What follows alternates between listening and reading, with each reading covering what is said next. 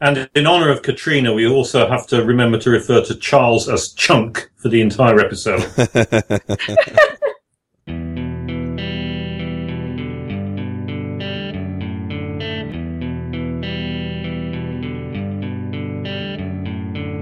This episode is sponsored by Rackspace. Are you looking for a place to host your latest creation? Want terrific support, high performance, all backed by the largest open source cloud? What if you could try it for free? Try out Rackspace at rubyrogues.com/Rackspace and get a $300 credit over 6 months. That's $50 per month at rubyrogues.com/Rackspace. This episode is sponsored by CodeShip.io. Don't you wish you could simply deploy your code every time your test passed? Wouldn't it be nice if it were tied into a nice continuous integration system? That's CodeShip. They run your code. If all your tests pass, they deploy your code automatically for fuss-free continuous delivery.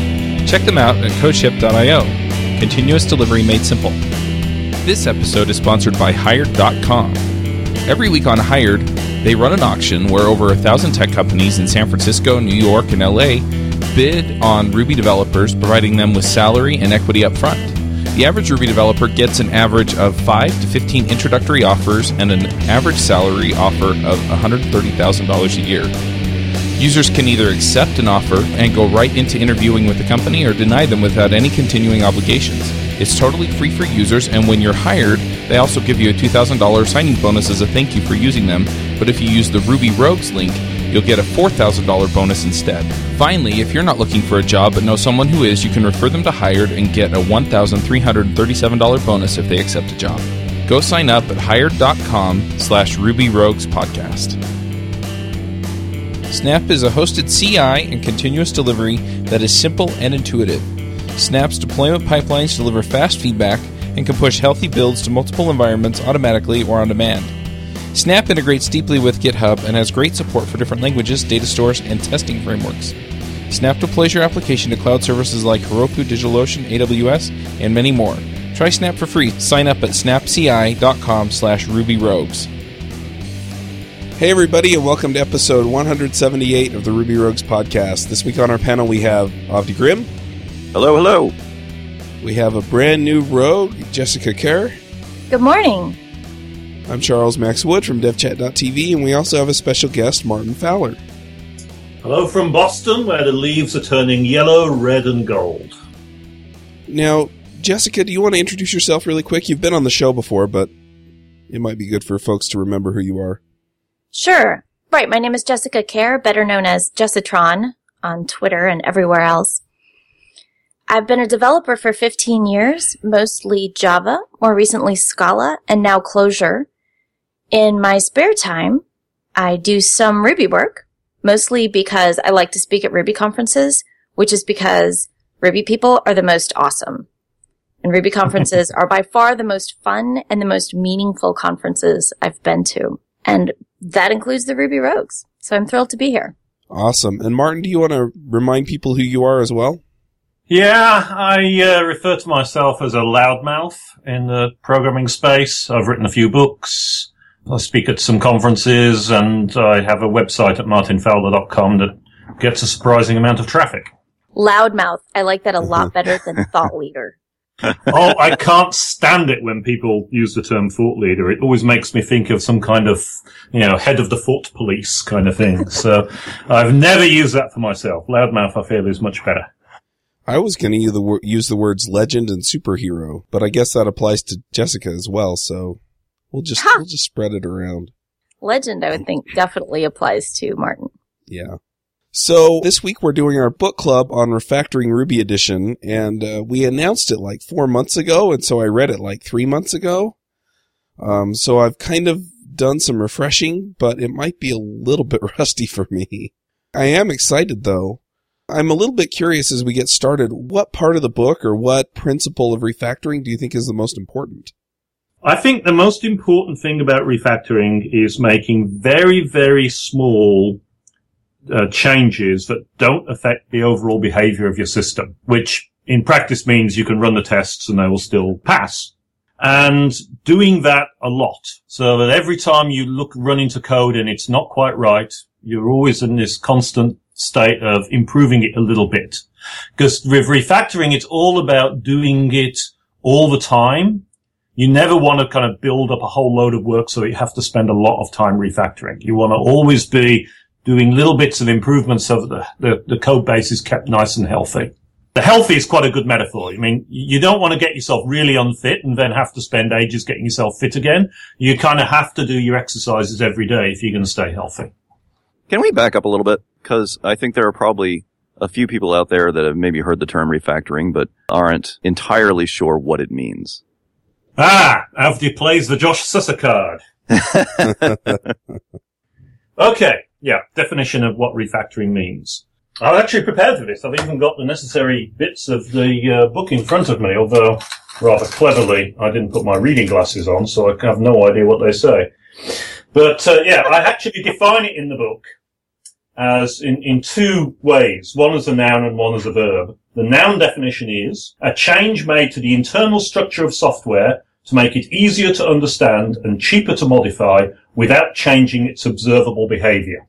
So that's the noun form. So that's actually, you carry out a refactoring. So an example of refactoring is extract method, where you take some lines of code within an existing method and you extract them into their own method that's called by the original place. And the point is you do this because it makes the code more understandable and therefore easier and cheaper to change in the future. And it doesn't affect anything else. Anything calling that method, anything anywhere else, still works as a result of extract method. Then there is the verb form of refactoring, which is to say to restructure software by applying a series of refactorings without changing its observable behavior. So the verb form of refactoring is just to say you do a whole series of individual refactorings. And so at every time, the software still works the same as it did before. All you've done is made that internal structure different in order to improve its clarity. Wait. Now, when I got into software development, and particularly into agile work, I distinctly recall that refactoring is the word for the thing that happens when the team doesn't produce any new deliverables for a month. Yeah, that's a common error of the team. Refactoring is boogeyman. Yeah, the other thing I remember about refactoring is that I didn't need it when I was a brand new programmer because all my code I knew was great. So I've just gone downhill from there. So now I have to refactor. I kid, obviously, but these are also definitions that sort of folk definitions that float around out there. Yeah. Yeah. I make a strong distinction between refactoring and restructuring, where restructuring is any change you make to your code system to alter its structure. But refactoring is the particular discipline of doing it through this series of individual, very small refactorings. Because when you're refactoring, you never break anything. I mean, that's kind of the definition of it. And as a result, you can restructure. It feels like it ought to be slower because every change is tiny, but the sequence of the changes, the composability of the changes means you end up going much faster. But it's a particular way of doing restructuring, and one that I think is particularly efficient. Does restructuring then also not change the functionality, the outward appearance of the code? I use restructuring as a very general term, so it might not. So from now on, I'm going to tell people that I did some effective restructuring, and then they'll ask, so you didn't refactor it? And I'll say no, because I broke it. Right. You mentioned it being a particular set of steps, and I think that's, for me, one of the most interesting parts of reading this book is just realizing how granularly these individual refactorings are broken down. Not just that the refactorings as a whole are relatively short changes, but also that they're broken down into very small steps. I wonder if you could just step us through the individual steps involved in one of the refactorings to get an idea of this. Okay, yes, I could do that. Because extract method is actually a very good example of it. The granularity is really one of the striking things. When I was first shown this technique, I was shown by Kent Beck. He refactored some of my Smalltalk code. And I was just taken aback by how small each change was that he made. And this notion of, well, running the tests after every change kind of thing. And it was really so tiny. And yet it was so fast. Because the thing that kills you when you're restructuring badly is you make a mistake that forces you to debug.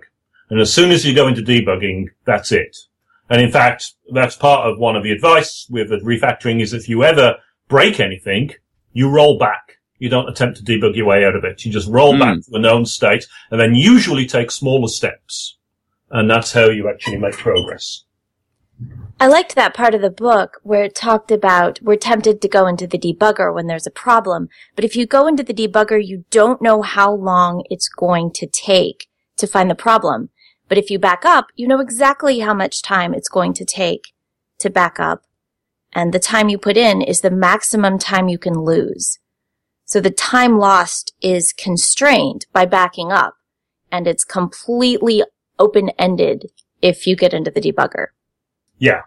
In many ways, I think as refactoring and test-driven development, which obviously goes very closely with refactoring, it's all part of a plot to make us no longer use debuggers. Because as soon as you use a debugger, you're in this whole world of difficulties. And so you're trying to keep yourself out of it as much as possible. Oh my God, finally I can tell people Martin Fowler agrees with me on my opinions of debuggers. So I have to ask then, are there circumstances under which you use a debugger? Not necessarily in refactoring, but do you just roll back your code if you're writing new code as well? No, there are cases where I use a debugger. I mean, I actually don't use debuggers very much because I'm so old-fashioned. I use print statements instead. No. Yeah. I do too. But the thing is, I always ask myself, now, come on, is this, I mean, I always know that there's a real question mark over that. I mean, often a better way is writing fine-grained tests, for instance, to try and, if I'm getting into difficulty with something, can I write a smaller granularity test that will get me there? Rolling back is often a really useful technique as well. So to me, the debugger is a tool. I do have to use it, but I don't like using it, as it were. Yeah, I also want to point out that most of the time when I need the debugger, it's because there's enough going on that I can't see where the problem is. And so it's also, to borrow a term, code smell. And it's an indication that my code might be a little bit too complicated if I can't just see what's going on and see where the problem is with a couple of print statements. Functional programmers talk a lot about reasoning about code, and I'm still not entirely sure what they mean by that, but I'm pretty sure using the debugger is the opposite of it. It's unreasonable code, meaning you can't reason about it. You're not reasoning about it, you're just watching it to see what it does. Please work, please work, please work, please work. Yes! Or if you're debugging production, please fail, please fail, please fail, so I can see it. There you go. Prayer-driven development. Okay, so I really ought to go back to Avdi's question. He wanted me to walk through the mechanics of one of the things. And I'm using extract method because it's simple and yet quite intricate to do the extract method properly. So it's a good example. So the idea of extract method, as I said, is you're taking, so you've got a method that's got 10 lines in it. It's a horribly long Ruby method. I don't think I'd ever write one with 10 lines in it. But imagine I have, and I want to take 6 lines out to make its own method because I think it makes more sense. So the basic steps kind of look like this. I'm reading off the mechanics section of, in fact, the original, the Java book rather than the Ruby book because it's more familiar to me, but you can forgive me for that, I'm sure. So the mechanics say the first step is you create a new method, naming it after the intention of this new method. So this is an important point about naming, of course. We always want to name methods after the intention that we have. Naming being very important and, of course, one of the 2 hard things.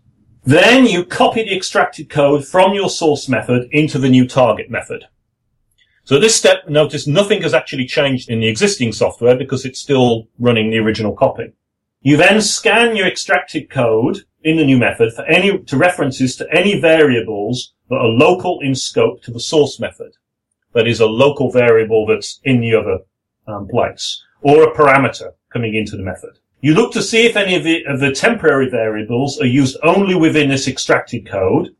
If so, you declare them in the target method as temporary variables. You look to see if any of these local scope variables are modified by the extracted code. If one variable is modified, see whether you can treat the extracted code as a query and assign the result to the variable concerned. If this is awkward, or if there's more than one such variable, you can't extract the method as it stands. So you're going through all the variables that are in scope here and looking at them individually to say, okay, what can I do about this? You take any variables that you only read from, and you pass those in as parameters, adding the parameters to the parameter list for the extract method. And so you do all of this intricate playing around with the variables, which is why, by the way, it's a little bit more complicated to do an automated refactoring for extract method than you might initially think. And then when you've done and it's all there, you can then replace the original code with a call to the extracted method, compile and test. So there's a lot of very small, intricate bits to this, and that's why the actual description of the refactoring uses several examples to do it. But it is also automatable. So in some places you have got, for instance, the Java world, pretty much any decent Java IDE will automatically extract method for you, and they're pretty much reliable. But I must admit that when I'm programming Ruby, I don't use any of those. I just do it myself in Emacs. But that's also partly because my methods are so small that when I extract methods, I don't tend to get into trouble. And also I don't tend to use variables a lot. And I certainly don't tend to update variables. I tend to treat them as lets, where you define it and use it and don't change it. And that reduces the pain of doing any refactoring.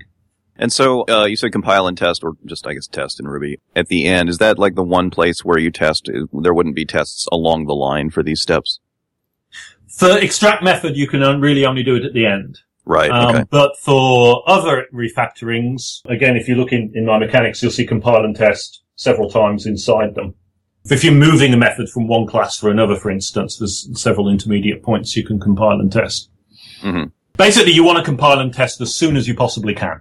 Martin, you mentioned some things that you do now, some code styles that you use that make this particular refactoring easier than it used to be.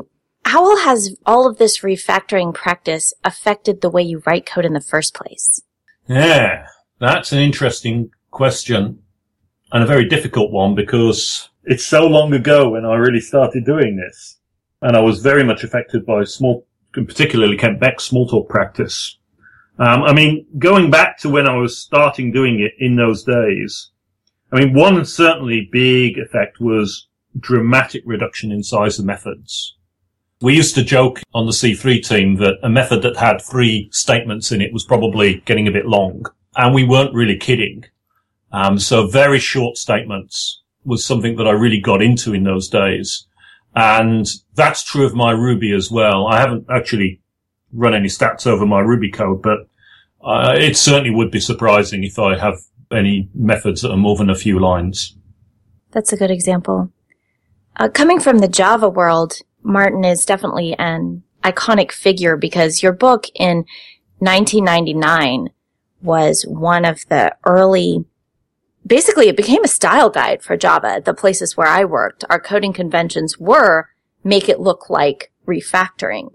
Is there anything going back that you would do differently for this book that's been so incredibly influential? Ooh, yeah, that is a question on my mind from time to time.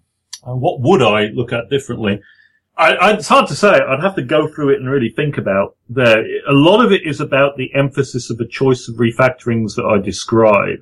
So, certainly Java has changed a lot, which is a factor. So, this book is so old. The Rubyists won't understand what I'm saying here, but this book is so old that I've got references to Java util vector in there. Wow. It's ancient. But one of the big shifts that, of course, has occurred recently with Java is the use of lambdas and the ability to form collection pipelines in your code, which, could not do in Java for a long time. Of course, in Ruby, we've been able to do this forever. We can use map and inject, reduce, those kinds of operations. And that's really, really handy. And of course, we had that in Smalltalk as well. But in Java, that's a big jump and a big shift. So I think that's one of the things that I might try and do, is nudge people to using that style of programming more.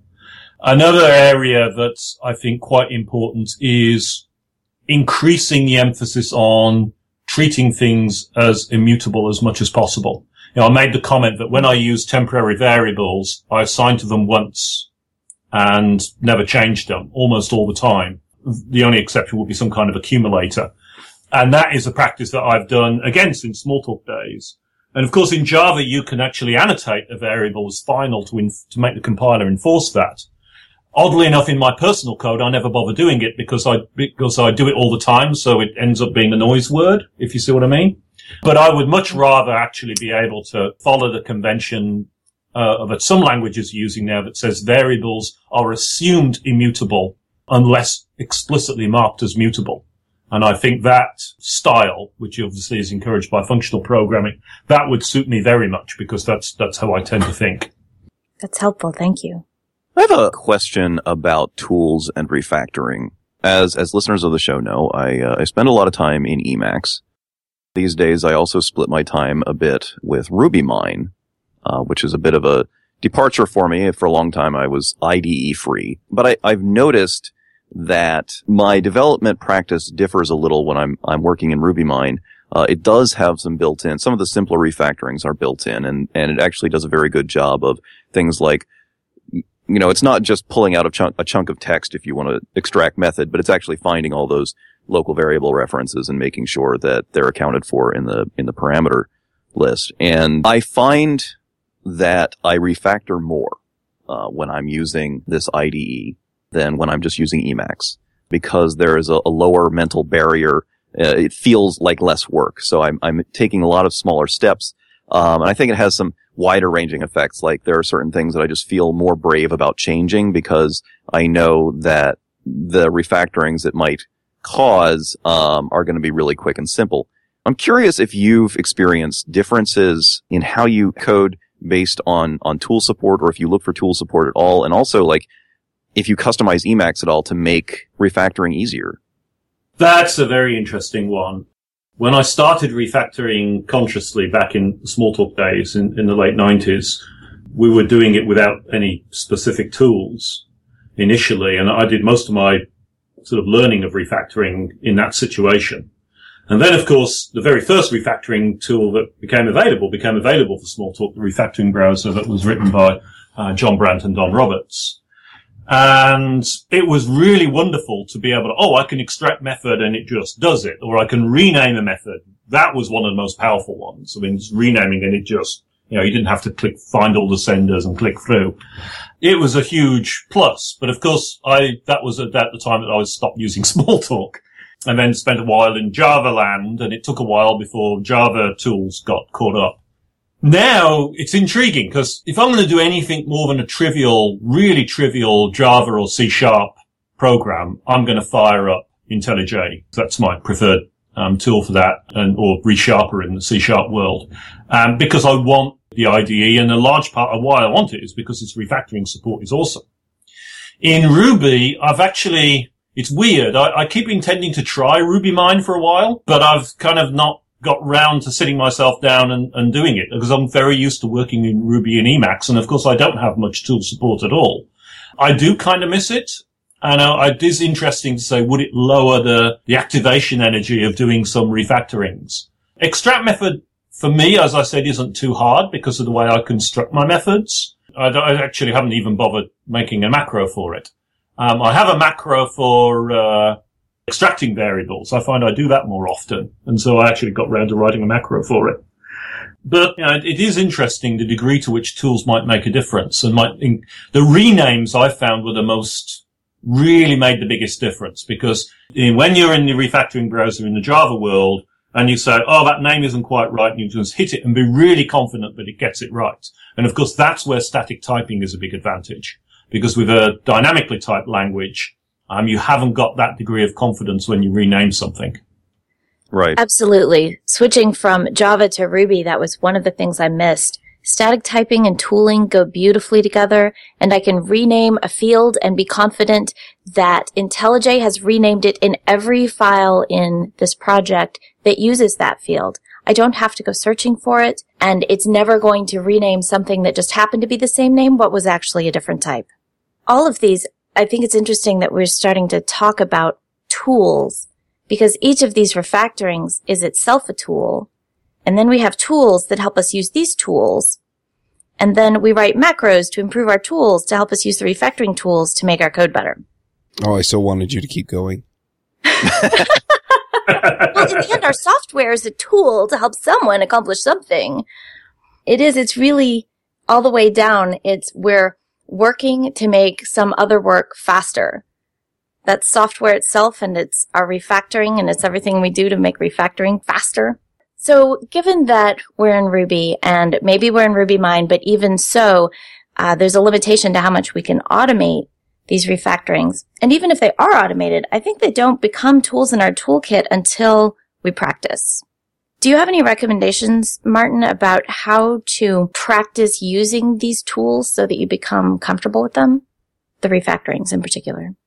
Yeah, well, one of the best bits of advice that I got for somebody using the book was they would go to the code smells chapter, which talks about all the kind of the bad indicators that you tend to see in code. And they would do something like pick a code smell for the week and say, let's really focus on, say, long methods or on middlemen or on data classes or whatever smell you pick up on. And then let's really concentrate on identifying them and fixing them. And each code smell leads you to various refactorings that are the typical ones that you use to address that problem.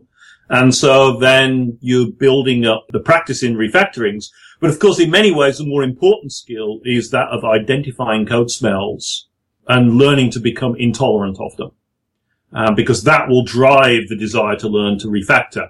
And that's really critical on keeping a code base healthy, because you've got to keep whacking these smells all the time. Wow, that sounds like a really fun idea. Smell of the week. It could be a game. Pick one at the retro, and at the next retro, you can say, oh, I totally found that smell, and here's what I did to fix it. Exactly. And for people who are less experienced, as long as you can spot the smell, it's less important than you know how to fix it. Because if you can spot the smell, you can always go to somebody more experienced and say, this thing is really bothering me. How do I fix it? And that's a great opportunity for mentoring. Definition time again. Can we talk a little bit about what exactly a smell means?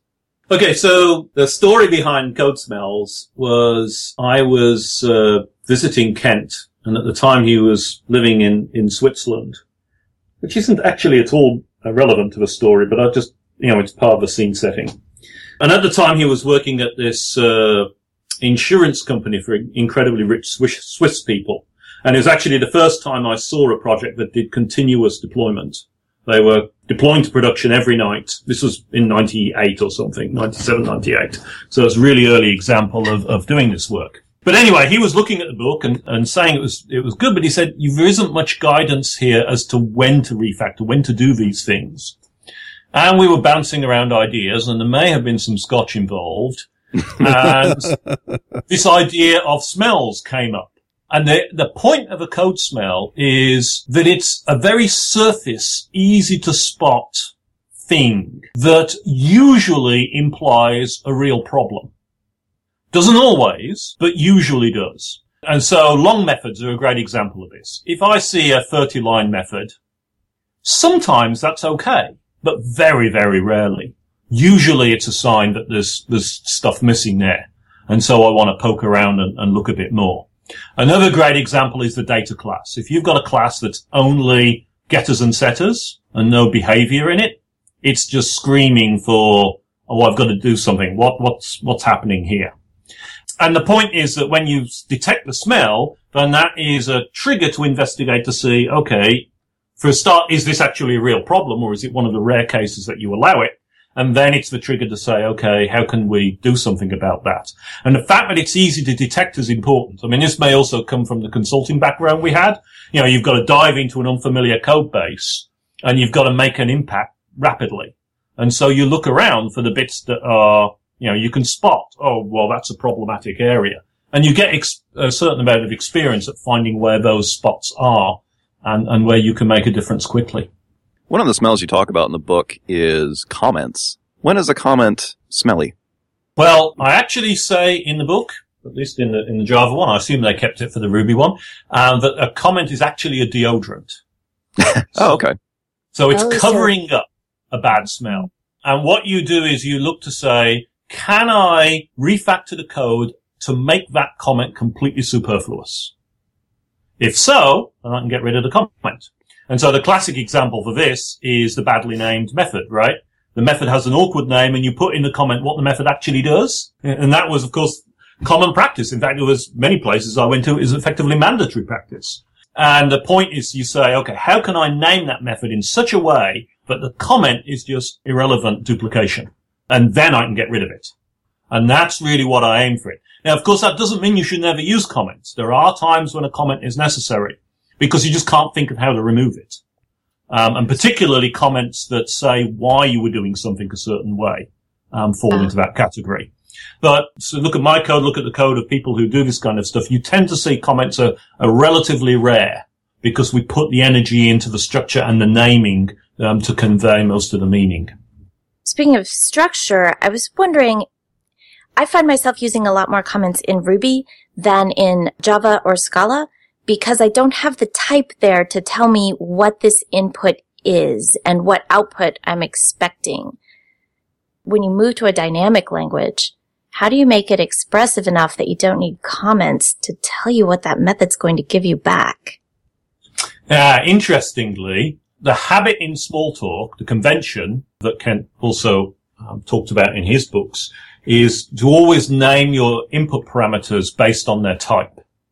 So if you've got an operation that extracts information from an XML element, you would call the input parameter an element or an XML element, depending on the context and how much information you wanted to convey.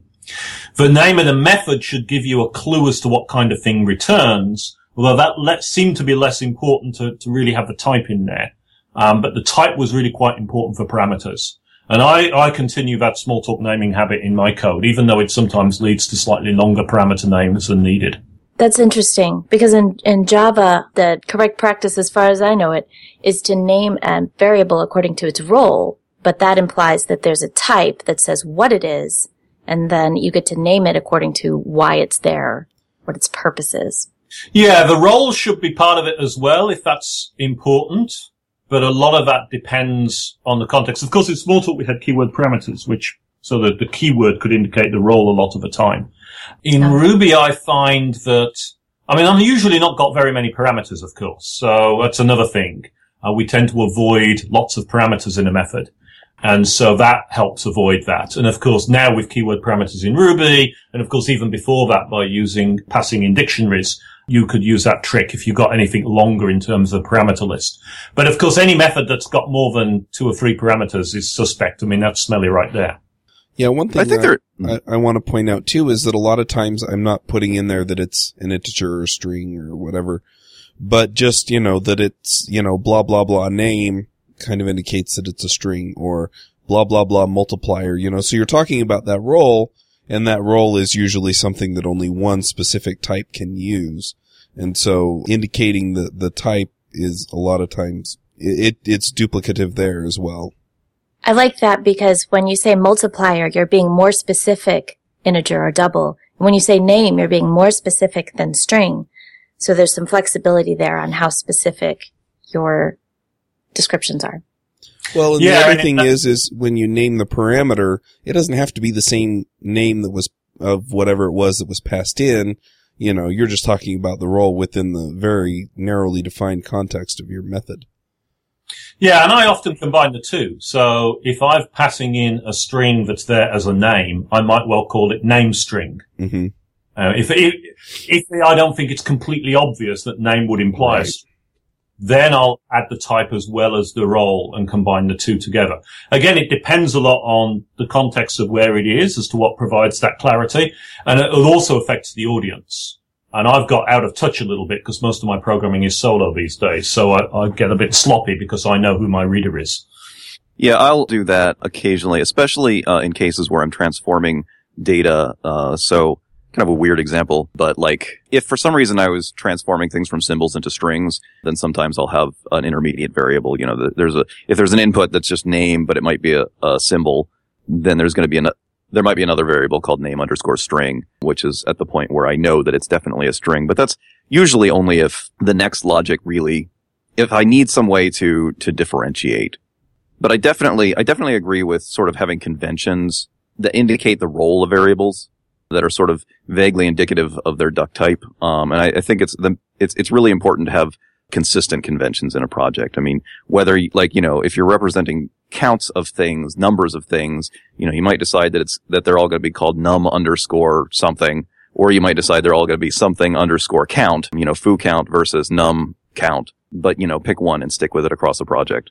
Yeah, that kind of consistency is really important. That's another reason, of course, to keep refactoring, because if you see some code that's inconsistent, then, the general test, it was best, I think, visualized to me by Ward Cunningham. And he said that if you're ever in a situation where you're trying to figure out what some code is doing, and you spend some time, what's happening, of course, as you're doing that is you're building up some understanding of the code in your head. And at some point, you'll get the understanding. And it may mean that you're not going to actually use this code or touch it in what you're doing at the moment, because you've realized, it's doing blah, blah, blah. I don't need to touch that. But because you built up this understanding in your head that wasn't immediately obvious from the code, before you're done, you have to move that understanding out of your head and push it back into the code. And that's part of this need to refactor all the time. Anytime you spend some time puzzling out something, you've got to figure out, okay, how do I put it into the code so that next time I come through or next time somebody else comes through, they don't have to spend that time puzzling it out. Because the fact that you sat there and puzzled it out is a smell. Exactly. Yeah, that's something that I always ponder. I always think, should I keep some sort of development journal here? Or is there some way of pushing this understanding into the code? And sometimes I do wind up writing it seems like every project has at least one treatise in the comments. Usually I don't comment anything, or very rarely, but then I'll have some treatise somewhere that's 3 or 4 paragraphs of why I did this one crazy thing that makes no sense. We have a development journal. It's called Git. Oh, don't start. I'm just kidding. Oh, totally. Those why treatises totally belong in the commit message. And the reason is because the commit message, if it was true when you put it in there, it never becomes a lie. Yeah. Because it's attached to the code at a particular time. So git commit -m wrote code, bad? Forget the -m, open your editor and type a story. I love it. Yeah. Well, that's so true. If your editor isn't popping up when you do git commits in order to edit the message, then, well, I'm not going to say you're doing it wrong, but you're doing it wrong. It's fine. No, you're totally doing it right. Just rebase it later and add the story. That's okay. Yeah. I just can never remember how to do that. It is one of the interesting changes, actually, over the last 20 years, is the role of the version control system as part of the documentation of the code base. That's not something 10, 15 years ago that I tended to see people even considering. But now the pendulum has swung, in my feeling, a little bit too far in that direction. People are making it so that you shouldn't be able to understand a code base without also looking at its history. Yeah, you have a point. My feeling is a Git comment in the commit message is kind of like a comment, in that if you can think of a way to structure things in the actual code itself so that what you need in the commit message is just superfluous because it's blindingly obvious, then you should try to do that. But having said that, just like with comments, often you can't, and then putting something in a commit message can be an extremely valuable signal as to what the hell was going on.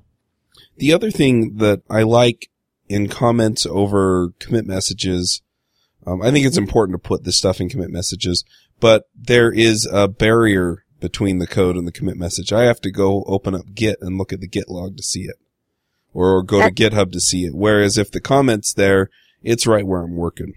Yeah, and the really crucial comments Emacs. need to be that. Yes. Yeah. The tools are there, too, to bring those commit messages much closer to you. It's another thing that you've got to practice with in order to use. There's so many. I wish there was a way to put a little footnote in that just said, see git commit. But that didn't somehow, I totally put that in my comments sometimes. Oh, really? Okay. Oh, yeah. I'll, delete a bunch of stuff and be like, okay, this documentation was out of date, so I deleted it from the README. If you want to see it, do a blame on this line right here and go for it. Well, one other thing you can definitely do is, you can put a link in there, And if you're using GitHub or any of the other, Git hosting services, you can link directly to the commit so that people can see it. So, yeah, I think it just takes practice and some mindfulness in order to get it right. And in the end, there is no right. There's only subjectively better. Oh, I quit. There's no right. I quit. So well, it's right. What's right for your team, isn't it? The team has to figure out what works for them because they're your audience. So, and that's one of the things of gelling with a team is figuring out, okay, what does the team like to work with? How do they like to express things? Well, generally, I'm working solo too, so my audience is an idiot. Martin, what else has changed over the last 20 years? Oh, dear. We have the internet now? I love it. God. 20 years ago, I was in junior high and writing Pascal on some dumb little computer. That's just going a long way off the subject of the book. I know this show, I enjoy the tangents on this show, but sometimes they can be a little bit wild. Oh, come on. You can come up with something totally relevant to the book that's changed in the last 20 years. Well, certainly there's a lot more recognition of not just refactoring, but a lot of the extreme programming practices. I mean, that's where refactoring, as described, comes out of. It's out of extreme programming. The idea of writing self-testing code and test-driven development that follows from that, that's another thing that's become much more common. Continuous integration, continuous delivery, again, straight out of the extreme programming playbook. They've become much more common now. Of course, I'm saying this because most of my inputs for information are people working at ThoughtWorks. And so, of course, ThoughtWorks tends to work this kind of way. So it's easy to assume the world does when, of course, it doesn't.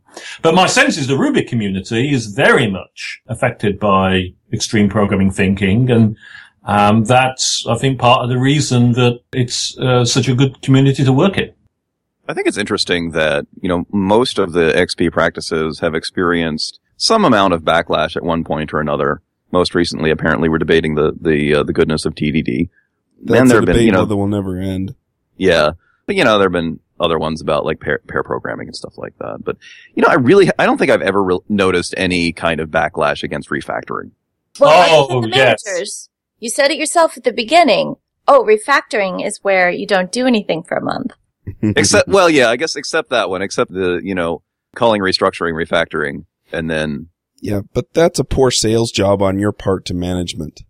It's, you haven't explained well what you're doing, and so it feels like an excuse rather than an actual thing that provides value. Yeah, well, I mean, I think it's a real and serious issue in that sense, and it just in the sense that I think, here's the thing. I've been writing code for a very long what it seems to me like a very long time, well over 10 years now. And I've been blabbing on this, being a loudmouth on this show for a while, et cetera, et cetera. I go and do talks, and I just read Refactoring this year because of this book club. And that's kind of the issue in a nutshell, I think, is that as far as the sort of misrepresenting refactoring is that I think there's probably a lot of people, who are in my position, who like the idea of refactoring, but I actually never read the refactoring book all the way through. And so maybe had some kooky ideas about it. It's the pendulum. Everything has to get way too popular before we can find the balance. The first time I heard a PM say, I'm going to refactor the project plan, I knew the word had jumped the shark. Because that did not avoid changing the output of the project plan in any way. Now I know he was restructuring the project plan. So one question that I have is, and I think you kind of talk around it, or, the authors in the Ruby book kind of talk around this a little bit, but the first question is how do you get people to embrace the fact that they need to refactor their code? Especially on a team you're working on where it directly, oh crap, I'm tired of fixing these things that don't need to be fixed. Yeah, here it really is about cultivating an understanding for how on a healthy code base allows you to keep going fast, and that you're slowed down by having stuff that's unclear. And a lot of people kind of get used to the fact that, I remember that this was a part of the worldview in the early 90s that would say, well, code is just a big hunk of cryptography, and you never really understand it. So that's why we need design documents. And people have to get used to the fact that no, code can be made clear. The analogy is often made between code and writing. And of course, this was part of the theme of David's RailsConf talk that was so controversial. He said he thinks of code not as mathematics, but as writing. And I'm very much in agreement with him on this. But that then has a consequence, which says that if code is writing, it means you have to put a lot of effort into making it clear. And ask any good rewriter, I've given it away, any good writer what they do most of the time, and it's rewriting. I mean, I've spent this morning just rewriting something I wrote and have already rewritten once. Because the clarity, you have to be constantly working at it. And with code, it's that same thing, and you have to develop this lack of tolerance for stuff that's unclear. And I think that's at very much the heart of things. Lack of distolerance or distaste.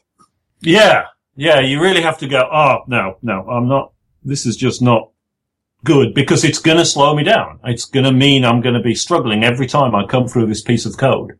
And so therefore I need to do something to improve it. And realizing that this is, I think very importantly, realizing that this is an economic judgment. Several times, many times, I run into teams that say something like, oh, well, management isn't allowing us to do a quality job here because it'll slow us down. And we've appealed to management and said we need to put more quality in the code, but they've said, no, we need to go faster instead. And my comment to that is, well, as soon as you're framing it in terms of code quality versus speed, you've lost.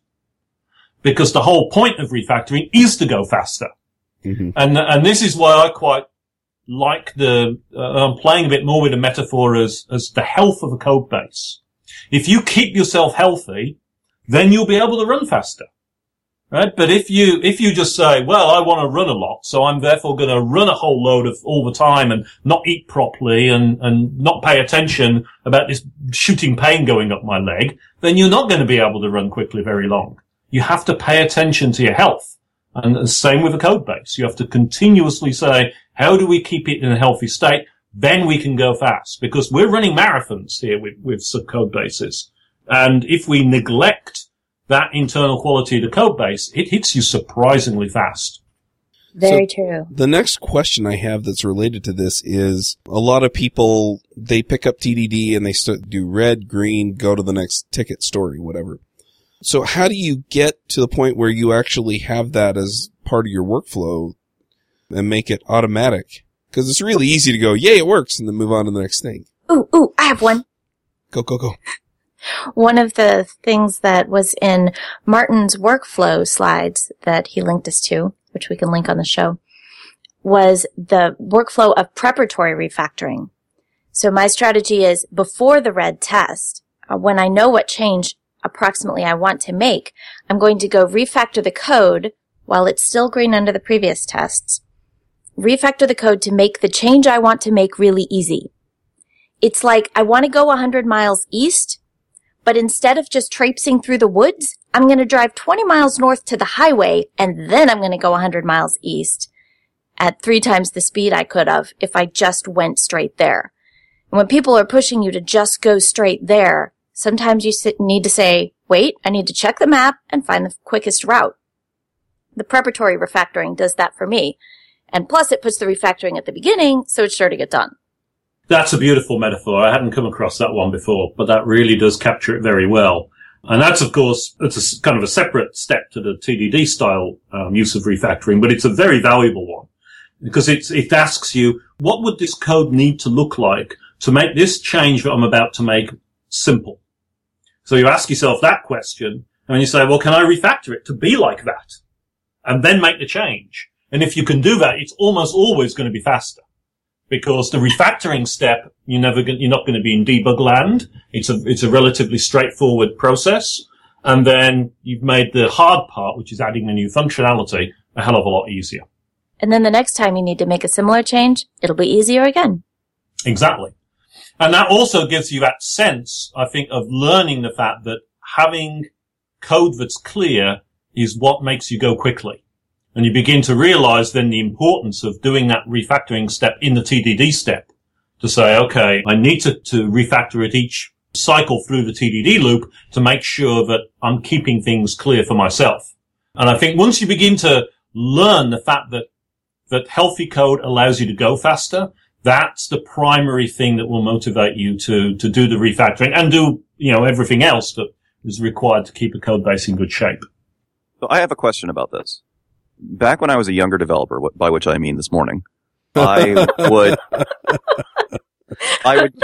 often try to do exactly this. I would see a change I needed to make, and I would decide to refactor things to make the change easier to make. And then 2 weeks later, when I had reinvented object orientation, I would finally get around to making the 2-line change that I'd originally set out to make. You may already see the question here. How long do you let yourself go? Until my pair gets bored.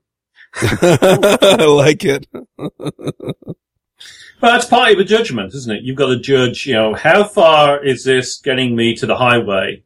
There may be another highway a bit further down the road, but, this one is going to get me faster enough to my destination.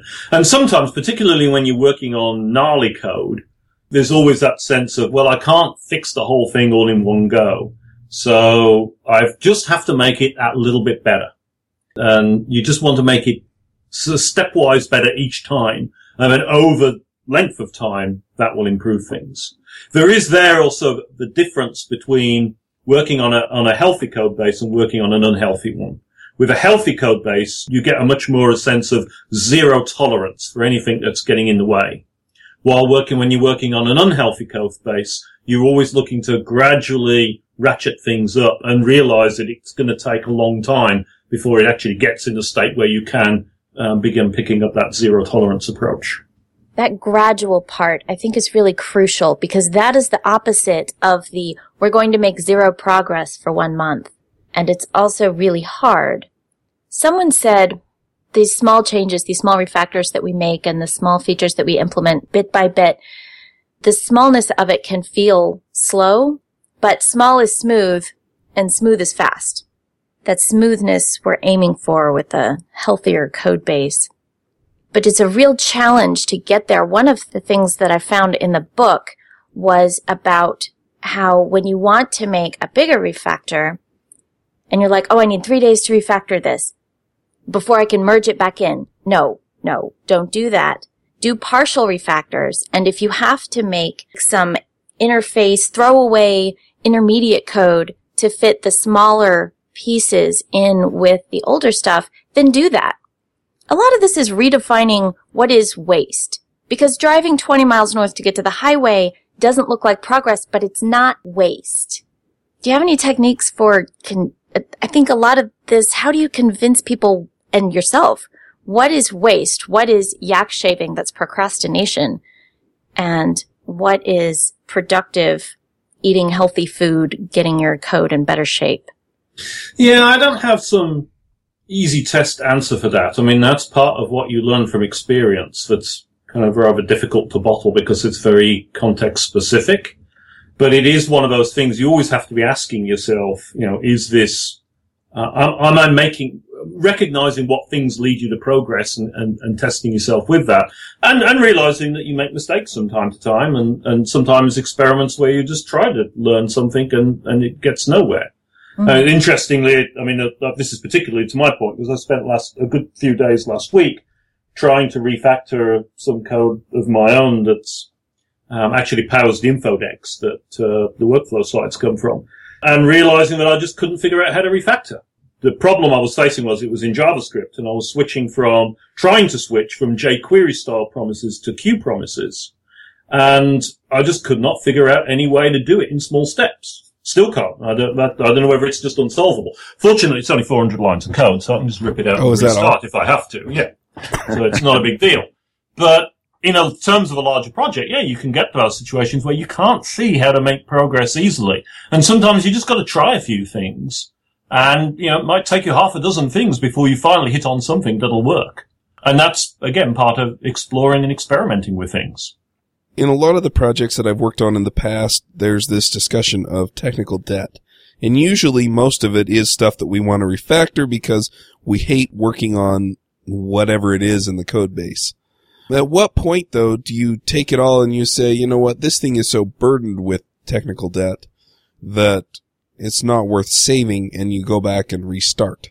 Is there a good way to know that or to measure that? That is an interesting question. But let me back a little bit to say the thing that I really like about the technical debt metaphor is it gives you a way of thinking about the cost of suboptimal design in your system. And it's basically saying that if you've got a system that's got suboptimal design, it is like a financial debt. And as with a financial debt, there's two things you can do. You can either continue to pay the interest payments, which means the extra cost, the extra time every time you have to do something, or you can pay off the principal, which means cleaning it up and removing the problem. And neither of those two is always the best thing to do. You've got to make a judgment based on the circumstances. So an example where it's okay to not clean up the code would be a situation where you've got a module that's horrible, but you pretty much never have to modify. In that situation, you're not actually paying much interest payment, so you're okay leaving it the way it is. But of course, if you're constantly going through and paying lots of interest payments all the time, then you want to start working off paying the principal. And of course, it's not an all or nothing decision. You can pay it off in pieces. So I wanted to say that first because that's an important part of technical debt that a lot of people miss, is that trade-off between interest payment and paying off the principal. But then that leads to your question. At some point, when do you say, well, this lump of code is just such a mess, I can't refactor it, I have to throw it away and rewrite it? And that, again, is one of the hardest decisions in software development. I think at the time I wrote the book originally, people were a little too keen to throw away and start again and not think about refactoring. And, we'd run into a lot of projects that were rewrite disasters in their own sense. Interestingly, now we begin to think about the balance, whether it's shifted or whether the trade-off is kind of getting more interesting. And actually, the post I was working on this morning, which hopefully will be out by the time this episode goes live, is on what I'm referring to as sacrificial architecture. The idea that sometimes it's perfectly okay to say, I'm going to build the system, particularly in context of things like startups, but I suspect in many other contexts as well. And I'm not going to worry about what happens if it gets 100,000 users. Because I'm going to build it with the expectation that once it gets up to 10,000 users, I'll throw it away and rewrite it from scratch. And we don't tend to think of software deliberately written to being thrown away once you get beyond a certain size. But often it actually makes sense, because to build a system that's just, and try to put too much scalability into it early on, that imposes a lot of extra baggage that is going to be a problem if you're still trying to figure out what on earth the system ought to be in the first place. And you look at a lot of successful website outfits, they did this scratch, rewrite, throw away business multiple times. eBay's an example, Twitter's an example, Amazon's an example. It's regular practice at Google. But what we're not yet ready enough, not yet got enough, is that sense of when do I make that cut between rewrite and refactor. And unfortunately, it's like so many of these things, it's experience, and it's not something that I can find easy to describe at this point. Do you think it's time to start estimating at the beginning of a project what we intend the lifetime of the project to be, not the project, but the lifetime of the code base to be, and making some decisions based on that? I think it's a good idea to sit down and say, okay, what are our expected parameters for what we think this code base should be able to cope with, and what are the signals that indicate we should think about scrapping it, particularly in situations where you have got a potentially high growth. I think that could be quite often a useful thing to do. I think it's also worth saying that with almost any system, it's worth putting a little bit to your mind of saying, how would I are there things that I can do that would allow it to be gracefully retired in the future? Because eventually this code base is going to become, hopefully this code base will become not capable enough because of all the load we'll get. So how are we going to deal with handling that when the time comes? Those are things that we don't tend to think about much with our code. That's really interesting, Martin. What are some of the things that you can do to be like a polite legacy code base? Well, I think one of the best things you can do is have a good modular structure. so that as a result you can tear out and replace module by module rather than having to tear out the whole system. The problem, of course, with that is we historically have great difficulty in creating good modular structures. And of course, early on in a project, you probably don't really have a good idea what the modular structure ought to look like. I mean, it's often a truism with software is that you don't know how it should be designed until a year after you started programming it. And that's true whether or not you spent some, and that's true whether or not you actually spent a lot of time thinking about the design in the beginning. It's only when you've been programming it for a year that you've really got any design what it should look like. And as I think you were starting to say, and I cut you off, even that understanding is temporary because over time you will learn more and more. I want to ask another question, and this was something that I was thinking of while you were talking, and that is how much of the refactoring you do is related to this increase in knowledge that you get as you work on a project versus just learning better practices or better ideas about how to organize code?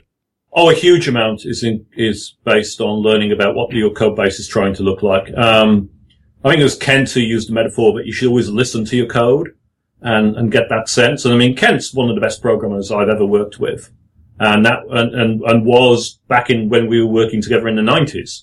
And he was always trying to understand what should this code look like. And it is very dependent upon the situation, on the local project that you're working with.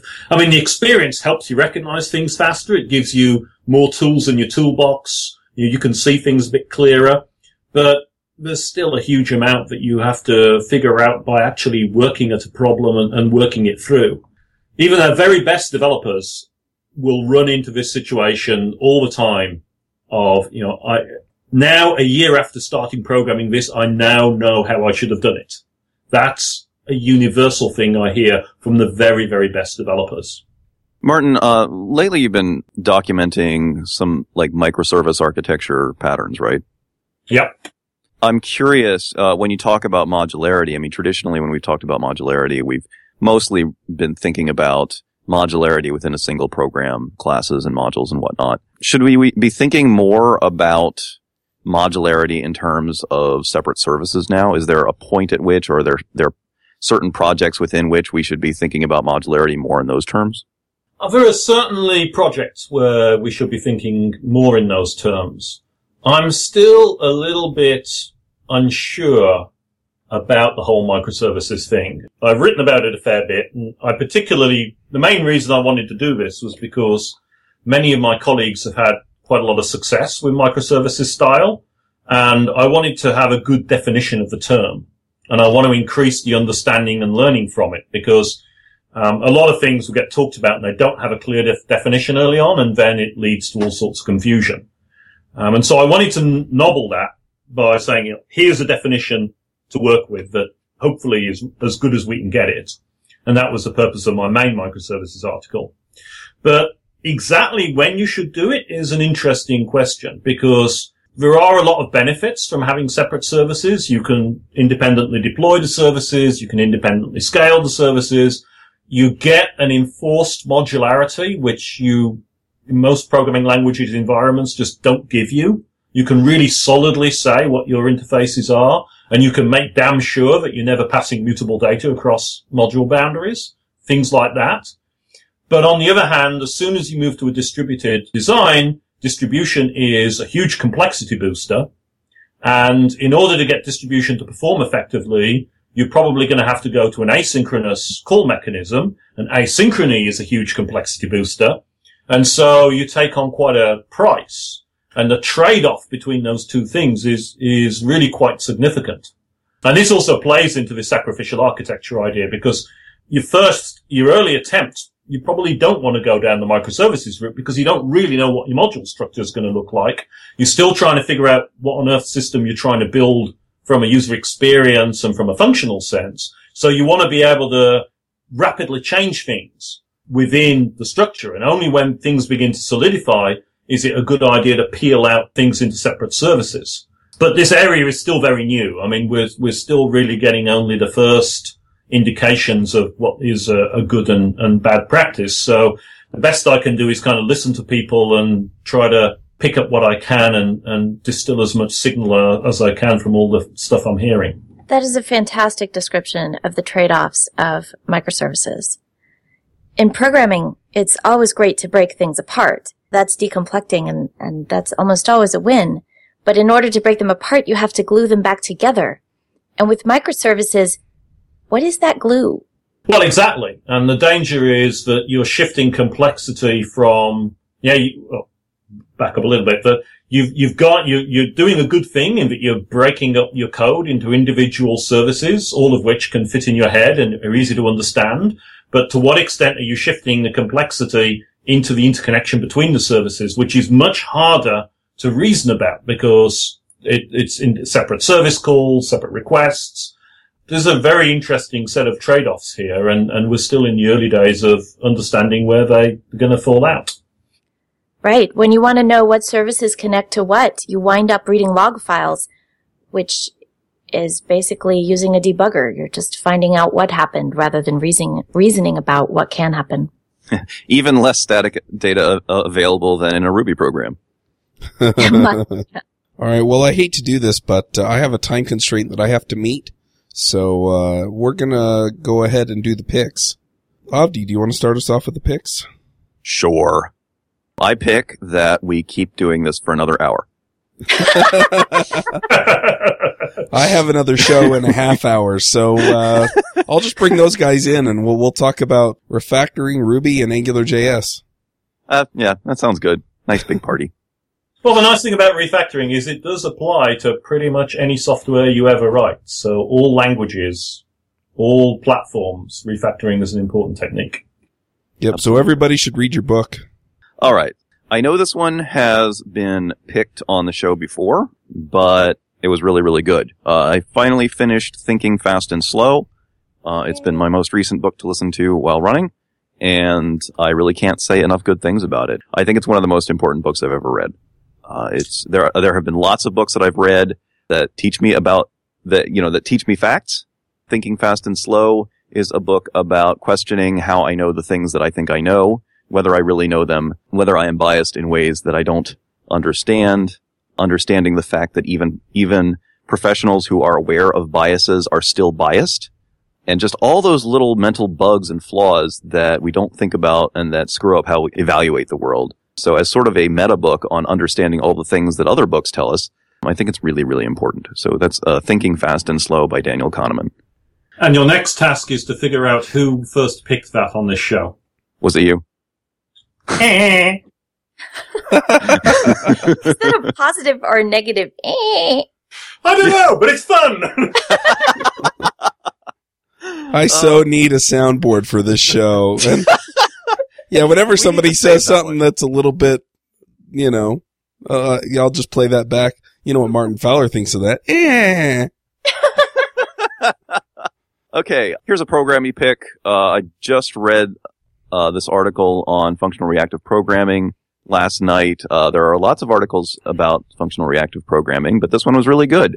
It's called The Introduction to Reactive Programming You've Been Missing by Andre Stoltz, I think.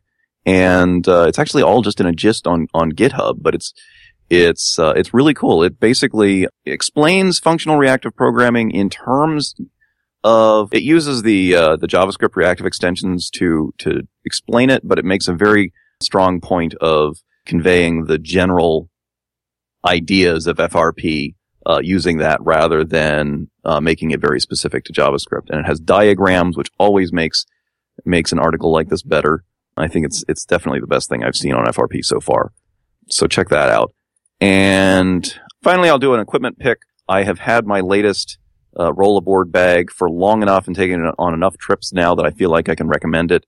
I did a ton of research before getting a new carry-on bag and looked at all kinds of bags that are like $400 or $500, but I wound up going with the Travel Pro Flight Crew 4 Rollaboard. And it's like not the lightest or the most fancy or anything, but it's the one that flight attendants carry.